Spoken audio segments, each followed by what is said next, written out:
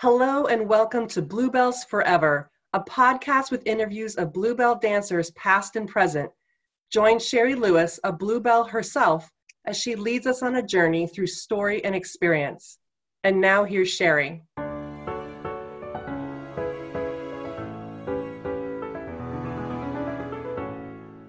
We are recording in progress with Narvel McGee. And so I reached out because I've been putting this book together, and we did an interview with you, Marty, Michael, and Bill.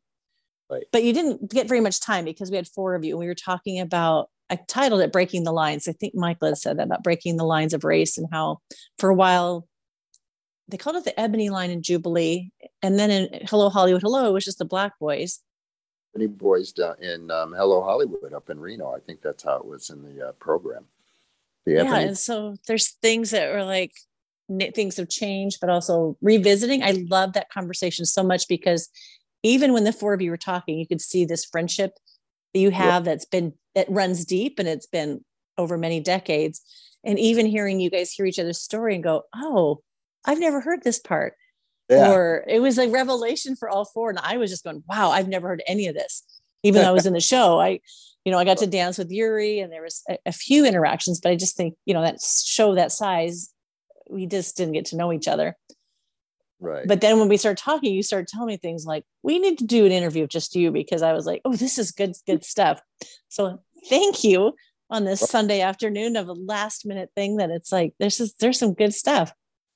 Right. Exactly. Well, I'm glad to do it for you, Sherry. I mean, we've all got just stories. Everybody's got a story to tell. Yeah. Well, even when we were in the dressing rooms next to each other, I don't know how much we really talked about our lives. If it was whatever soap opera story was going on, but I don't think I really knew that much. And then I do these interviews with somebody I sat next to for a year and go, I didn't know any of this stuff. So I think maybe we're more interested now than maybe at the time where it was just, living in the moment, which was great. But you don't know like the struggle or the success of what got people into those shows. So you had even told me about how many times you auditioned and Kate Vanderleet. So I'm going in a weird spirograph here, but I would love to go back of just like how you started dancing and how you ended up pursuing this, like what's available as a dancer back in the late 70s, early 80s. Mm-hmm. Well, I came from a military family. My dad was Air Force, and we traveled quite a bit around the world. When I was much younger, I mean, before the age of 12, I had lived not only in Louisiana, where I was born, but I also lived in Southern California, and lived on the Greek island of Crete for 2 years from. Oh, my goodness. January 65 to 67. Then we moved to Taipei, Taiwan from January of 67 to 69. And then we came back to California again for the second time. And then we went to Japan for 2 years, 1970 to 72. And when we came back to the States, back to California, I was 12, and my dad retired from the military. So I went to junior high and high school in Southern California, and a small town called Sunnymead, California. It's now known as Moreno Valley, to tell you the truth. And there were, at the time, 6 elementary schools, 1 junior high, 1 high school. So we were all funneled through the same schools, and everybody knew everybody. And then at the base of it all, there was a big military base, March Air Force Base, and most of our dads or moms were in the military. So that's what it was like. But growing up like that, I didn't really have the privilege of going to Miss Susie's School of Dance. I was just going to ask where dance fits in when you're moving all the time. Had done, as I call it. And when I went to high school, I was involved in musical theater in my last 2 years, my junior and senior year. I think in my junior year, I did The Music Man. And then my senior year, I did South Pacific. And I knew I had a love for it. I had a love for what I wanted to pursue. And UC Irvine, the University of California, Irvine, had a very, very good, reputable fine arts department. So I decided to go to UC Irvine to get my BFA, my Bachelor of Fine Arts. And I start the fall of 1978, and I'm living in the dorms. And that first year that I'm there, I meet a young lady that many of you know that have danced in Vegas or the Lido in Paris or in Reno, and that is Kate Vanderleet. And we were both 18. We lived in different dorms, but we were in dance classes together. And I mean, the lovely leggy Kate, legs 11. Oh my gosh, I think Kate was 5, something like that. So tall, so beautiful, so funny. And, we became friends during that time that of course, that we were going to Irvine. And I think it was in my junior year, Kate had auditioned for Hello Hollywood Hello with a couple of other girls from Irvine, one being Judy Glenn, that some of you might know. And I unfortunately cannot remember the third young lady's name. And Kate made the audition, as eventually Judy Glenn did. And so she took a little hiatus from UC Irvine and went to do the show up in Reno. And UC Irvine was very good about that. If you were in the dance department and you were hired professionally as a dancer, they would give you credit for that. And they would actually go and work. And if you wanted to come back and continue and finish, then you could, which is pretty much what Kate did. Mm-hmm. So it goes away, and she's up there for 6 months and maybe a little bit more. And I get in touch with Kate, and I'm like, I want to be a show boy. I want to come up in Reno, and I want to get into Hello Hollywood Hello. And I told you a little bit about this. I'll preface it with this. I had met a show boy from Las Vegas. I should say a dancer from Las Vegas, black male dancer, who was in the Siegfried and Roy show, which was at the Frontier at the time. And I'm talking to him about dancing in Vegas, and he's telling me how great it is and this and that. But, he tells me about the height requirement, because in Vegas, typically, if you were a male dancer on the Strip, you had to be 6 foot tall, barefoot to get into a show. And I'm only 5. But one thing he did not tell me about was kind of like the black-white ratio in the shows. Certain shows on the Strip back then had a number of black male dancers or black female dancers. And what I eventually learned to understand was that if a black male dancer left, another black dancer came in to replace him. And, same thing with the women in the shows. It wasn't like a black male dancer stepped into the white line of dancers or vice versa. It just wasn't that way. So that's something that I learned after I, was hired into Hello Hollywood. But going back, getting ahead of myself a little bit here, Kate Vanderleet had arranged for me to have a private audition with Adrian Lepeltier, which we all know him as Ada. Yeah. We all love Ada. And that was November of 1981. And so she arranged this audition for me, and I went up to Reno, and it was just Adrian and myself. And we had to do Top Hat, a number from the show. And we also, he auditioned me on Heat Wave, Frame the Rat. A lot of you boys know what that means. So anyway. I have no idea what that means. What does that mean? Well, there was a motion that we did, choreography that we did in Heat Wave, where we placed our hands kind of to either side of our manhood. And he would frame the rat. It was quite funny and quite cute. But I finished the audition with Ada, and he told me that I had done well, and I was really pleased for that, because I tell you, it was quite daunting to be on that stage of that size in Reno at the MGM by your with one other person. I mean, you felt like you were as tall as a thimble.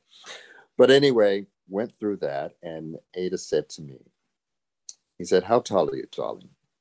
And I said, "I'm 5'8.5".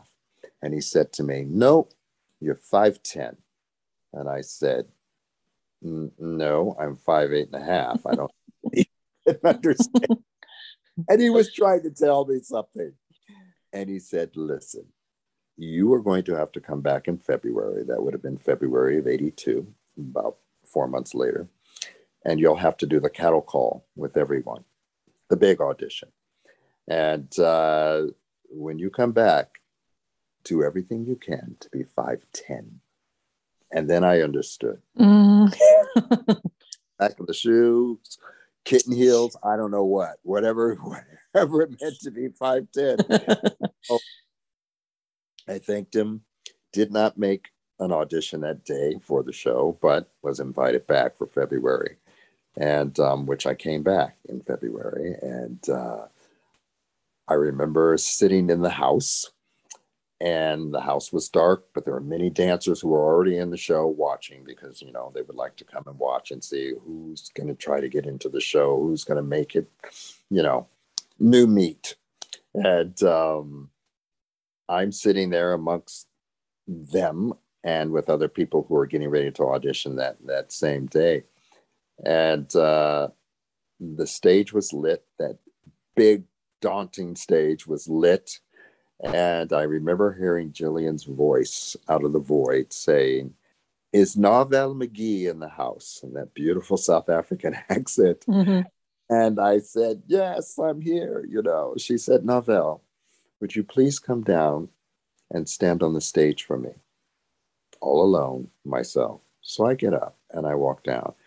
I don't think anybody knew why this was happening. They're all just kind of looking at me, you know. And I go and I stand on this stage alone, quiet for a moment. And then she says, "Is Bobcat here in the house?" And Bobcat was a black male dancer who had already been in the show. He was in the show at the time. And he says, "Yes, no, I'm here in the house." And she said, "Would you please go on stage and stand next to Narvel?" So he comes to stand next to me, and then I realize what she's doing. She's trying to get an idea of our height, because I don't quite 6 feet tall, but you know, if I could match him, then that might be a good thing for me, because Don Arden, the producer of the show, was sitting next to her. And we're standing there, and I'm pulling up as much as I can. You found that little extra couple inches. Yeah, I found that little inch and a half. There you go. And Jillian says, "Narvel, Don Arden will allow you to audition today." Ooh. I was like so grateful. I was so grateful. And so the audition started, and it was a full-on audition with, you know, with the ballet, and then again Top Hat and Heat Wave and this and that, and the boys, and then the girls, and then the boys and the girls, and whatever.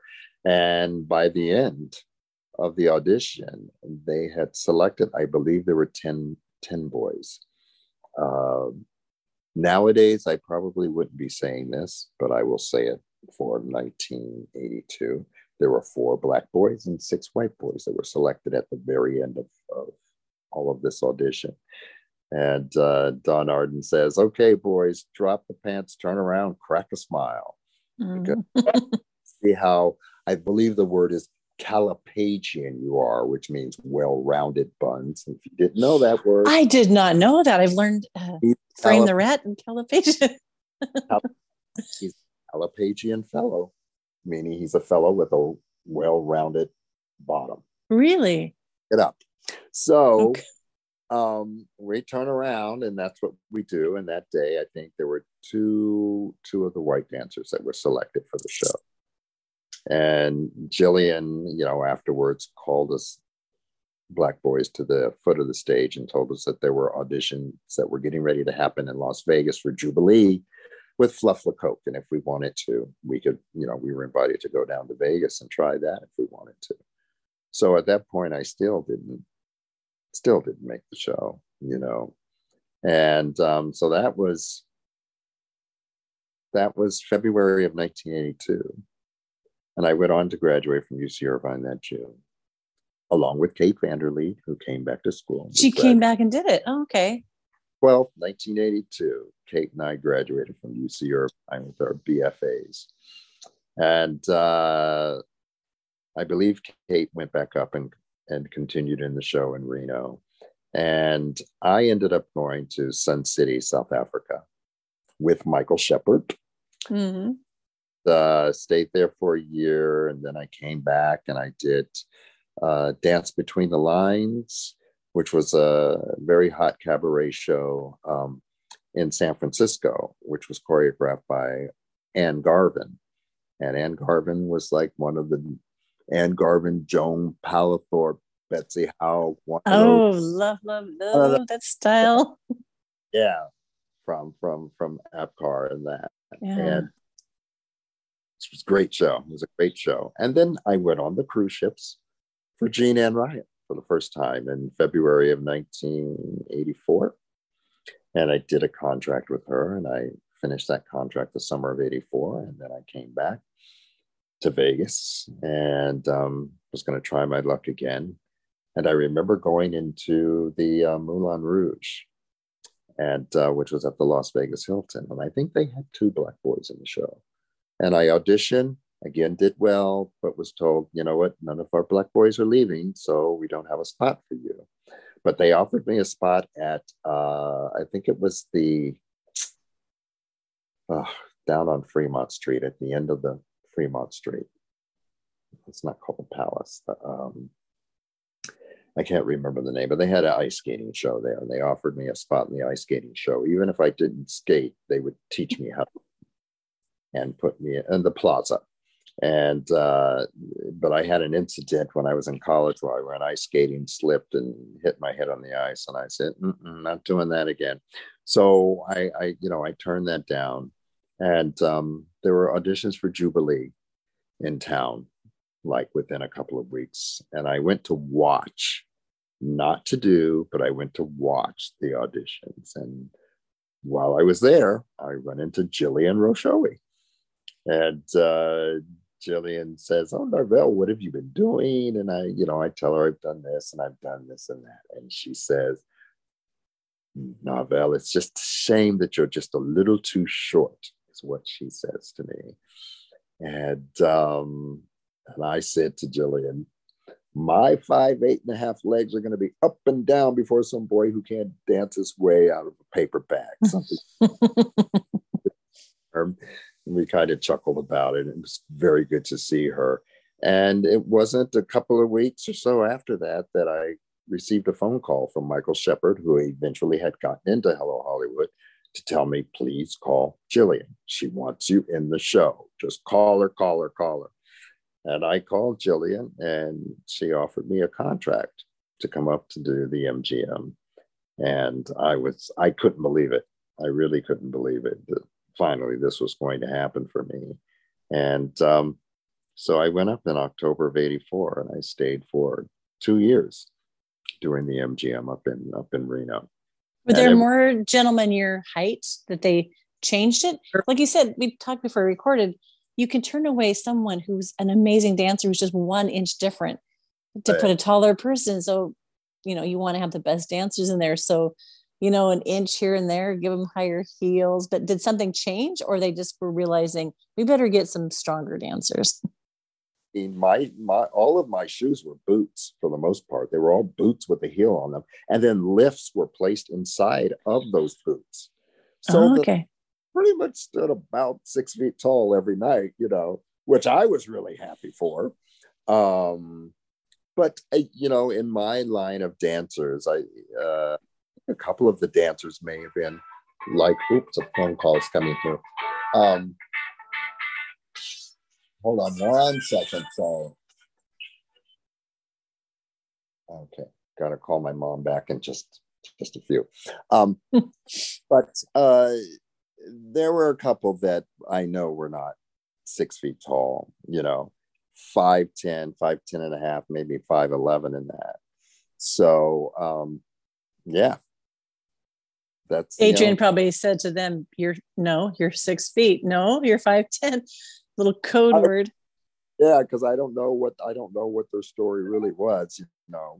We may have talked about it back then, and I may have forgotten it now. But but I was a proud dancer at the time, because I'm in this mega show in Reno at the MGM, and and I stayed the 2 years, and made lifelong friends, great friends again with Kate Vanderleet.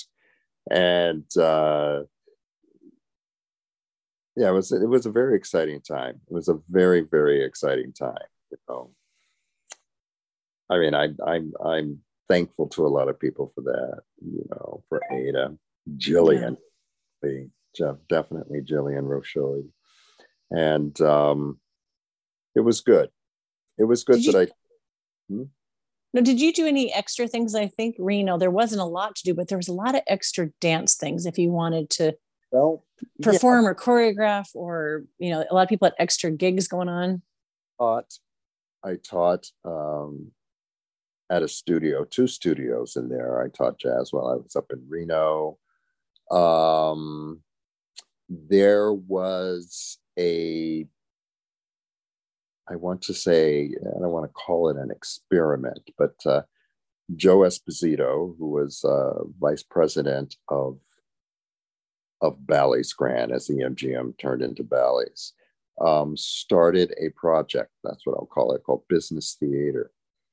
And this was his brainchild. And then, the whole idea was that if, different companies and corporations out there in America or wherever, if you wanted to bring your convention to the MGM, then we could actually take dancers from the show and tailor make a show that fits your product. And so this was his brainchild. And this is something that I was involved with probably another handful of 8 dancers or so. And we toured around a little bit in the U.S. to different cities in the U.S. to promote this, so that this would become a reality. So that's something that I did on the side. That was great. Yeah. And then, of course, doing the shows, Michael Shepard was very well known for this, doing the shows at the nightclubs after hours, like at 3 a.m. And he would, say that he was doing a show, and, who wanted to choreograph a number. So this person might choreograph one, Michael might choreograph a couple. I was known to choreograph, a number or 2 maybe. And then we would put these shows on for not only everybody in Hello Hollywood, but any of the other dancers that were, who were in Reno dancing. Time, and they would know that this show was going to happen at 3 a.m. Everybody piles into the club or the bar, and it's those were fantastic. Those were fantastic days. So we did. There was that was, I think some people say Reno because there wasn't a lot to do, that we bonded, but then there was still so much creativity. I feel like some people said they never took a dance class again. Some people did. I remember going to comedy shows. There are people that were doing things that we didn't know they had all these extra talents. And so I feel like there's always something going on. And I'd be so amazed by the people I worked with, because we're all doing the same thing on stage, and you could be somewhat amazed, but then you'd see other things they do. I'm like, who has the time and energy? But, to be young and have all these people that are creative that you can set pieces on, that you've got like the best dancers, and you can make stuff that you've always wanted to do, and people that are hungry for it. So did you just kind of get to the end of being, Jillian is calling me right now. Jillian Rousseau is just calling me at this moment. I'm going to call her back after this and tell her I was talking to you and that you had good things. So hello, Jillian, if she's listening. So when you were done with the show, with the contract, did you feel it was time to move on, or you want to do something different? I'm also thinking with your military, I kind of want to go back. Mm-hmm. You traveled to some amazing places with your dad's, where he was stationed, like how you weren't just doing like different places in the States. You got to be in Japan, and you got to be in So did that kind of give you a hunger too? Because some people are content to never leave their small town, but for some of us, like, what else is there? There's new places and exciting places to go. There's everywhere to go.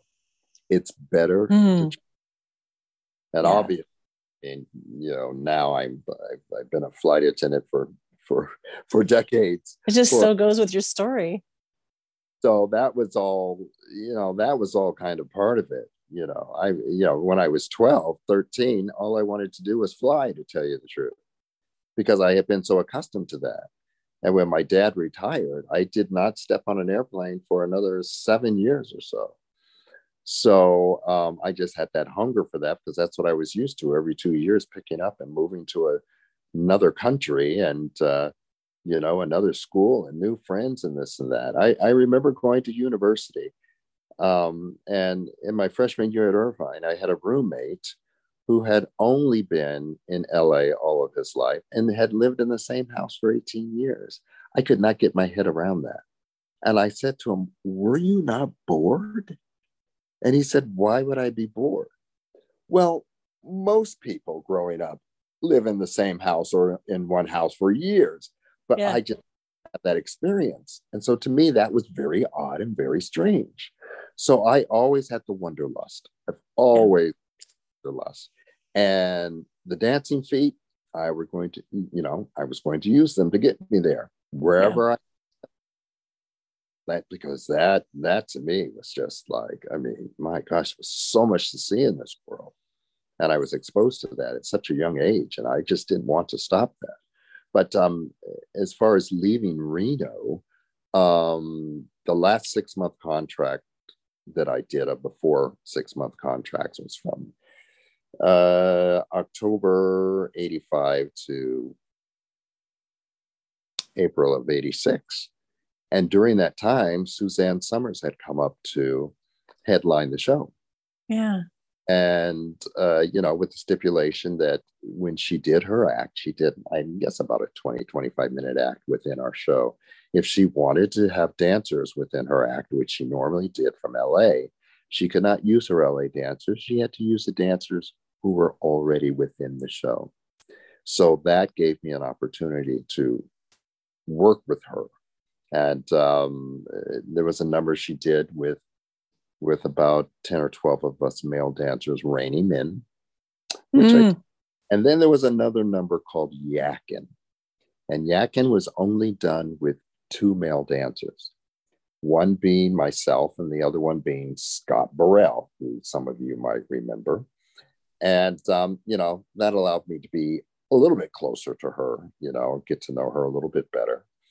But when the end of the contract came in October of 86, I knew it was time for me to go. And I wanted to come back to LA and try other things. And Suzanne's dance captain from LA was a pretty good friend of mine. His name was Michael Impero. He also had worked with me in South Africa. And we were having a kind of a little going away party for Suzanne after the last show that night, end of contract. And Michael was there, and he approached me, and Michael Impero says, "Why don't you ask Suzanne if you can become one of her regular dancers out of LA?" And I said, "I'm not going to do that. I'm not going to approach her and ask her that." He goes, "Just ask her. Just ask her." And so I approached her that night during this little gala that we had for her. And I said, "Suzanne, I want to ask you something." And she said to me, "I already know what you want to ask me. Don't worry, you're in." Oh. For the next 5.5 years. And that took me away from Hello Hollywood at the time. Was it based in LA and you went different places? Did she tour, or was it working in LA? We had so many weeks a year at this, to fulfill at Caesar's Palace, be it Vegas or Lake Tahoe or Atlantic City, or we had so many weeks a year that we used to do at the Desert Inn in Vegas. So, that's the way it was. Oh, we've got 3 weeks. We're opening up the day after Christmas, 3 weeks at the Desert Inn, or we have this, or we have this. We worked on a cruise ship once. we did other shows that were just like single performances. They were not like Vegas where we would stay 2 or 3 weeks at a time, So, yeah. What was her show like? Because I think there was just a lot of female. I remember in Reno when I was there, Debbie Reynolds had her boys. Right. I think Juliet Prowse. I just feel like there was these women headliners that would have their group of male dancers, and they were like amazing because I took so many classes when I lived in Reno. So it was whatever show was there were some of the best classes. But was she doing like covers of other people's things, or was it like what kind of show was it? Yes, I will say she was doing covers, and she had a wonderful voice, and people did not know that, but Suzanne was an entertainer. She most certainly was, and I mean, it was like family with the dancers. I mean, normally we had 4 female dancers, 4 male dancers in LA, or out of LA when we toured, and had a great time, fantastic time. So there were a lot of songs that she would sing, solely on her own, and then there were production numbers that we did in the show, and then with the whole entire cast, and then there were numbers that were done with her and just the female dancers, and numbers that were done with she and the male dancers, and this and that. And we sing backup for her, and it was great. It was great. Wow. Oh, and numbers changed through the years. Different things happened. At one point, Kenny Ortega came in and revamped the entire show, and yeah, it was a lot of fun. Wow. I have a new appreciation. I think when she gets connected with only Three's Company, and then you see her, because I feel like she was a guest on other people's shows, and you see this talent and go, oh, like it doesn't serve you to always be pegged as the dumb blonde when you've got all this talent, and how much those variety shows were that was what got me dancing. I wanted to be like on Sonny and Cher. I wanted to be on Carol Burnett had dancers, even the Mandrells, like, I'm going to be on a variety show. And then they kind of went away, but they were still happening out live, which is like, those are the ones that you get to mix it up. That's so true. And that's what really got me about dance. When you say Carol Burnett, the Ernie Flatt dancers on it. Carol Burnett, they got me. And I love seeing them. Yeah, Ernie Flatt dancers on Carol Burnett. I mean, through high school, watching the Carol Burnett show and all those production numbers at the end. And I just wanted that. I wanted that so bad. And I remember trying to arrange a group of my friends and myself to drive down to Hollywood to see a taping of Carol Burnett before the show went off the air it was in 1977 or 1978. And unfortunately, we never made it. But that was just... I think it was like when those variety shows came on, it's like, as a dancer, like, I knew I wasn't going to be in a ballet company. I didn't think I could do, by seeing them like that, I think it was the glamour. It was that production show thing, which I'd never seen, the razzle dazzle. And then also Solid Gold. I don't know if you were a Solid Gold fan, but I'm like, that's what I'm going to do. I'm going to be a Solid Gold dancer. And I look at it now, and it's harder than some things we do. And it's also cheesier. Like, it had that good 80s thing of over the top dramatic lyrical, and the lifts are just like so cringy and good, but they were dancing their asses off. Like, they were like, it's like kick, layout, triple turn, maybe not good turns, but they were also like, they were working hard. Yeah, I had friends that did Solid Gold and Dance Fever, because some of the other, when I worked with Suzanne, we do 3 weeks, and then, we may not see her for a month or something. And then we see, so you had, we all had something else going on. And, I think 1 or 2 of the girls had worked with like Dance Fever or Solid Gold. This was the thing. I actually, on the side, became a tour guide at Universal Studios, of all things, because every tour guide was an actor, singer, dancer. Oh, yeah. You could never promote yourself while you were giving a tour. That was one of the golden rules up on the hill. But yeah, and then Michael Impero, the friend who I told you had encouraged me to talk to Suzanne. He was doing Chippendales in the club in LA as his side gig. And at one point, they asked him to go on tour, and he didn't want to do it. So he came to me and said, how would you like to tour with Chippendales? And he kind of gave me the 911. And I said, well, why do you not want to do this? And he goes, because I don't want to leave LA, because he thought he might miss out on something. Yeah. So I went to do Chippendales, 6.5-week tour of the Western United States. And that was the most interesting thing I've ever done. Oh, really? Oh my, how so? Well, let's see, without giving too much away, or is it the Telltale novel? Well, I just watched the whole, there was a special on the story of the starting of it. I don't know when the drama with the murder and all that happened, but also the scenes like just sex happening in the dressing rooms. And I don't know if it's like, is this like glorified, or is it like, is that how it really was? But you got a lot of horny women in the... So when I told Michael that I was interested in doing Chippendales, and this is like the fall of 1987, September, October. And he said, okay, let me do what I need to do and I'll get back to you. And then when he gets back to me, he says, okay, I just need for you to get a resume together and pictures together. And I need you to call, what was her name? She was the company manageress of this tour that was getting ready to happen, Bonnie. And he says, you need to call Bonnie. And so I called this woman, very nice. And she said, I need for you to meet me. I think it was in Buena Park for lunch next Tuesday or whatever it was. And she said, just wear something revealing for me. And I thought, okay.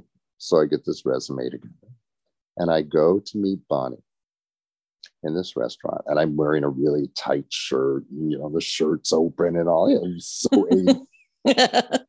And here I go to this table, and here is Bonnie, the nicest woman. And this might be sexist to say right now, and I shouldn't, but I thought I was going to be seeing a woman that was maybe of a younger age, and, and maybe you know what I'm talking about with this estate. But Bonnie was like, she looked like she was getting ready to go pick up her kids from school. And really, it was like a housewife. Yeah. And I was surprised because I'm thinking Chippendales are probably going to want some woman that looked, whatever. That's really bad of me to say now. No, but I can see the assumption you're going to have a centerfold woman meet you there. You understand? That's what I thought, and it was. And she was so sweet and so kind and so nice. And I sat there being eye candy for an hour and a half with Bonnie, and Bonnie hired me on the spot. And really? my summer contract at Universal. And I went into rehearsals. There were 4 male dancers, which I was one of. There were 5 strippers. We had the fireman. We had like the surf boy. We had the barbarian caveman. We had and the construction worker. And then we had the hosts, who were basically the guys that walked around with the, typical Chippendales, the bow tie, the black tight black pants, no shirts, the cuffs, the, black. And I don't know, we may have 8 or 10 of them. And they were also there to be sure that when the kiss and tip happened, that women did not do anything they were not supposed to do, because they were supposed to maybe place that dollar to get a kiss, and that's it, and not any touchy-feely and all this kind of stuff. So I go into rehearsals. I remember the dance captain was not the best. I mean, it was so confusing for me because I was just so used to good dance captains, just pull it out in numbers, and there you have it. And this guy had the hardest time putting that together and translating it. So it was difficult. Typically, each one of the strippers would come out and do a number, including us four male dancers, that was in context to his character. And we four dancers would go off. The music would slow down, and he would do a very slow strip. And then when he got down to his G-string, the music would pump, boom, boom. And then the women would come up and do their kiss and tip. This is kind of how it typically went for the show. But man, it was like living in a locker room 24/7 with these guys, and we were touring on a bus. And Honey was just so cool and collected. I mean, she was like the den mother. I tell you, she was really something special. And yeah, it took a while to get well. I'm going to say this as a gay man, and I'll tell you that's one question every time I mention I was Chippendales. Everybody goes, "Were they all gay? Were they gay?" They always ask that question. Oh, really? And no. It weren't in the group that I was in. No. We had a couple that, maybe the door kind of, they were, they helped out at Christmas. They were good Christmas help. But I mean, not say. But having women throw themselves at you because you are Chippendales. And that's what happened, Women would say things to me that I just thought, oh my God. And my question was, so if I were not Chippendales, would you really say that to me? Yeah. It is part of it. And they would just say things and suggest things. And you're like, oh my God, and the whole time I'm thinking, got a brother, I just went and saw Magic Mike in Vegas. I was there a couple weeks ago. So I heard the dancing was really good. And I've heard they added more of the lap dance stuff that wasn't originally in there. So there's women, they're like bachelorette parties or somebody's birthday, and they're all dressed up. And it was like, oh, I'm watching, like somebody's two people away watching this happen, and those women were like all in for it. And I went, how would I be if someone came up and started grinding on me? I'm 63. Would I appreciate that or be thankful for some love and attention at this state in my life? Or would I be, this really not what I want to do in public right now? But I see those women come in one way. And when those men, that's like you said, that beat comes in there and they're like, take me. Is nuts. And then we had a Greyhound bus that said Chippendales on the side of it. And we went from town to town. So everybody knew who we were because it was on the side of the bus. Were they waiting for you there too? Was it a big deal when Chippendale men show up? Burger King or something like that, whatever. But it was, gosh, man, it's like I want to get into it, but I better not. I have a question though. Did they pay the dancers the same as the strippers? No. I couldn't even guess which way it went higher. I remember that pre-show, all the women are in the big room, ballroom or wherever, in whatever hotel. The hosts, the 10 guys dressed, the male dancers were dressed in the same as they are just walking around and mingling in the room. And that's where I mean, where women would approach you and say things because you were Chippendales and, this kind of.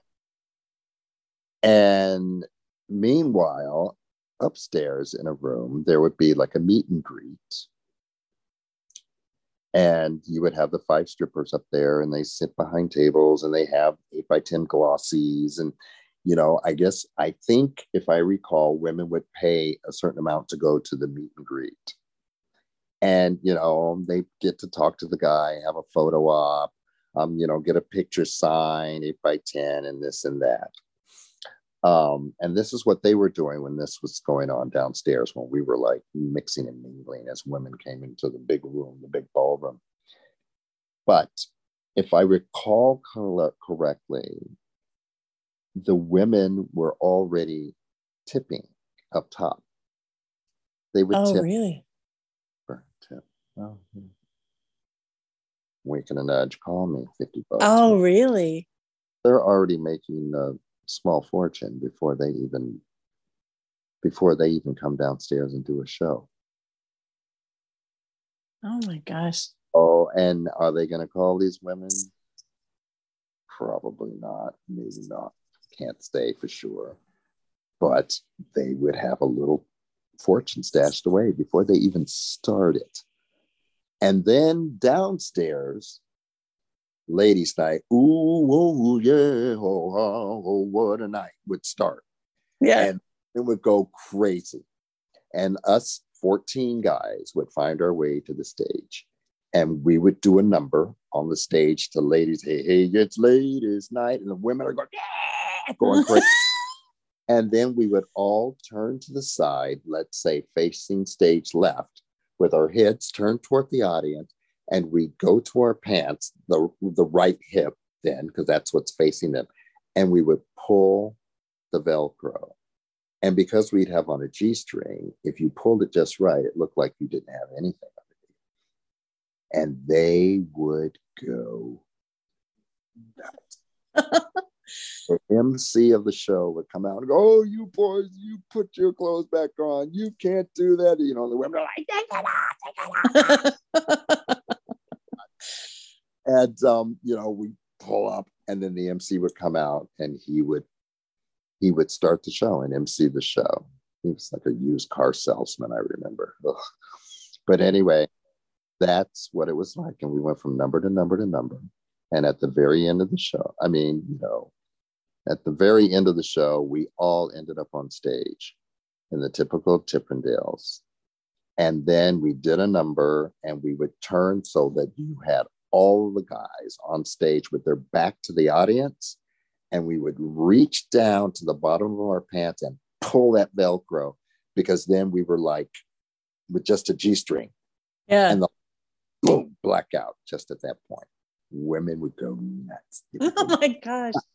It's so different, because there's kind of the giggly thing when women get together, but then when they go wild, because like if men go watch strippers, they're not giggling and laughing, and it's a different demeanor. But even talking about being topless and Hello Hollywood, hello, the way it's set up, the women are kind of in charge, and you're unattainable. Like the men would not think to yell, take it off, probably in that show. And they have this reverence, but then you could see those same men in a bar and they'll grab your ass. Like they think that they have entitled. So it's just something very different of how these people we talk this way to, these people we would never do that to. Yeah. Same person, different situation, but how it just felt really nice to not have, like you could be in your body and sensual and beautiful without like, oh, this is going to get everybody in trouble. Yeah, no. And I we did the West Coast, California, up through Oregon, Washington. Where are you in Washington? I'm in Seattle. I used to be in Puyallup. I remember it was Chippendales. I remember going to Chippendales in LA. Well, do you remember, where the airport is? And there's what's the hotel that's across the street from the... There used to be the Red Lion was kind of a thing. Red Lion. That's where we performed in Seattle. Really? That's where we performed in. And so then we came down and, went through Texas, and we got to Orange, Texas. And we did our show that night. And after the show, they called us in for a meeting, and they said the show stops now immediately. Because as it was explained, someone sold the rights to the name Chippendales, and we no longer could tour. I mean, it was like they just shut the water off just like that. Oh, wow. But it's, and they took us to Houston, they put us all on planes and sent us home. Because there is I guess it's kind of a documentary movie about it. It's based on truth, but how it got really funky there for a while. There was LA and New York and two different people running it, and then a murder, which I guess is based on some truth of the jealousy of who had the rights and who could do what and who had creative control and all that. Yeah, this was, I think it was October of 87 when this happened. Because Chippendales is still going, isn't it? Is it still a thing or no? I think, yeah, because I think there's something here in Vegas. Oh yeah, there is in Vegas. So I stayed at the Rio, and I think there was a Chippendale show there. Yeah, so it's still going. And afterwards, most of the guys would go downstairs to the bar after the show, and it was just like whatever they wanted, pretty much. Yeah. Chippendales, which of course I did not partake because being a gay individual, and nothing against that. And Bonnie, I think Bonnie knew that. Did men come? Could men come to the show, or was it really just for women? It was women. Was it restricted that men couldn't come?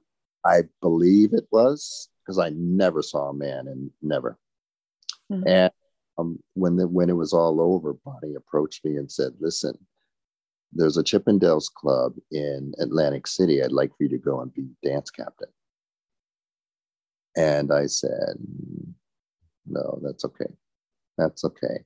I was in a relationship with someone who had moved to Hawaii, and that's what I was expected to do at the end of the summer anyway.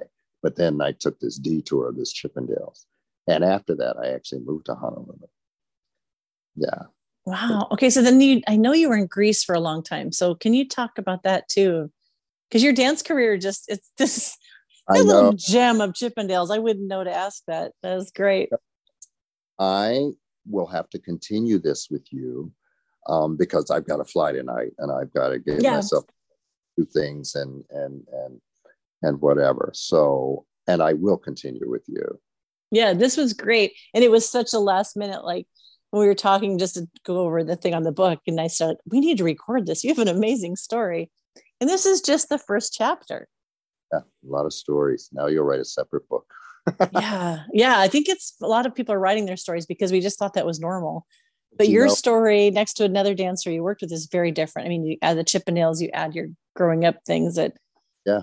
I sit on a jump seat now, and people go, "When are you going to write a book?" I just tell them an eighth of what I told you. And they're like, "What?" And they said, "Because I tell you, it's different." And I'll say this before I have to go. As dancers in, Hello Hollywood or whatever show, we are seeing these people night after night after night after night after night.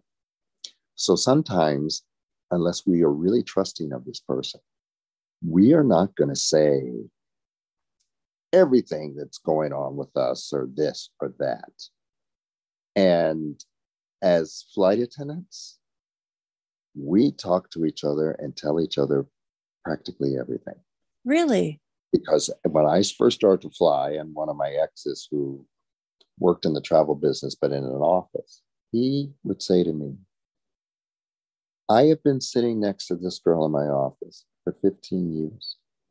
You sit next to someone for an hour and a half flight, and she knows more about you than I know about this girl that I've been sitting next to for 15 years.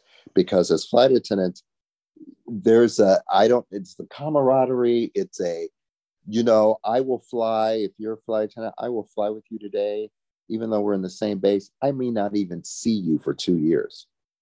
Yeah. Or if I do see you 6 months later, I'll say, "Oh, how's the divorce going?" Or did your daughter have that baby? Or blah, blah, blah, blah, just what I remember. But that's it. Because I don't go from one plane to the next plane and go, "Oh my God, I just flew this flight attendant Sherry and she husband." No, you want to know why? Because the girl sitting to me now has all brand new stories. Oh. So I had to do that. And that's the way it is in the industry. So a lot of us talk about a lot of things, and we're called, jump seat therapists, and we talk about this, that. And it's like, "Oh my God, it was so good to meet you. I hope I fly with you again." Never see him again sometimes. Oh. But for that reason, that's why my ex says, because I sit next to this person every day, I don't know if something's going to happen. And then she's going to be like, "Oh, well, let me tell you what so-and-so." Right. Yeah. It's a more risk. Very different. Well, when you fly today, I dare you, I'll pay you $20 if you send me a video of you doing your Chippendales moves on the flight during the announcements, and see if you get some extra money and some winks and some proposals. Would you get fired? You are funny. I'll give you $15 if there's video of you just the open shirt or the tearaway pants. I'd be fired. I guess so. I guess that's not worth $15. things have changed. Things have changed, Sherry. It's not, you can't just rip your pants off in an aisle anymore. even. I mean, I have pictures of dancing days that I can't really even show because Yeah. easy somebody can say, I'd be done in a heartbeat. That's like, yeah. There's people that are professors that they don't put any of their show information, any show pictures, or they've decided not to do an interview because if one of their college students knows that they worked topless in Vegas 35 years ago, it could still bite them in the butt. Oh, absolutely. Absolutely. So. Wow, this has been fabulous. I'm so glad this worked out. Have a wonderful flight, and then we'll do part 2. Yeah, we'll do part 2. I'd love to. That sounds great story. And I just the whole thing with Michael Shepard, all you guys, the friendships. It was really, really beautiful to hear your story of how it stayed all these years. And those are, besides having women want to throw themselves at you, having good friendships probably goes higher up on the chain. Yeah, maybe when we're off camera, I'll tell you. I will. I want to hear more Chippendale stories. Stuff with you that I'm not going to. Right, the juicy bits. But anyway, so let's do that. And okay, that sounds good. Just had his birthday.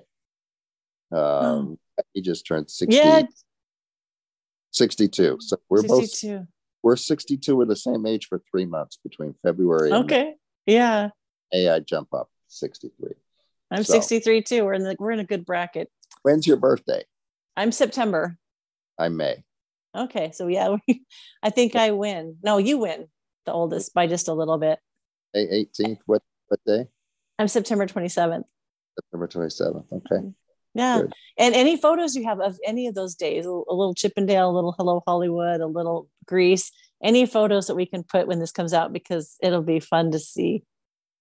Yeah. What was it? Okay, before you go, capacious? No, not, what is the word of round buns? Calipagian. Calipagian. It sounds like a Greek god. Yeah. Well, there you go. Must be what it is. You've got the buns of a Greek god. Okay, that's how I end this. Maybe that's the title of your interview. Calipagian. That's it. I love it. All right. Thank you so much, Norvell. Absolutely. All right. We'll talk.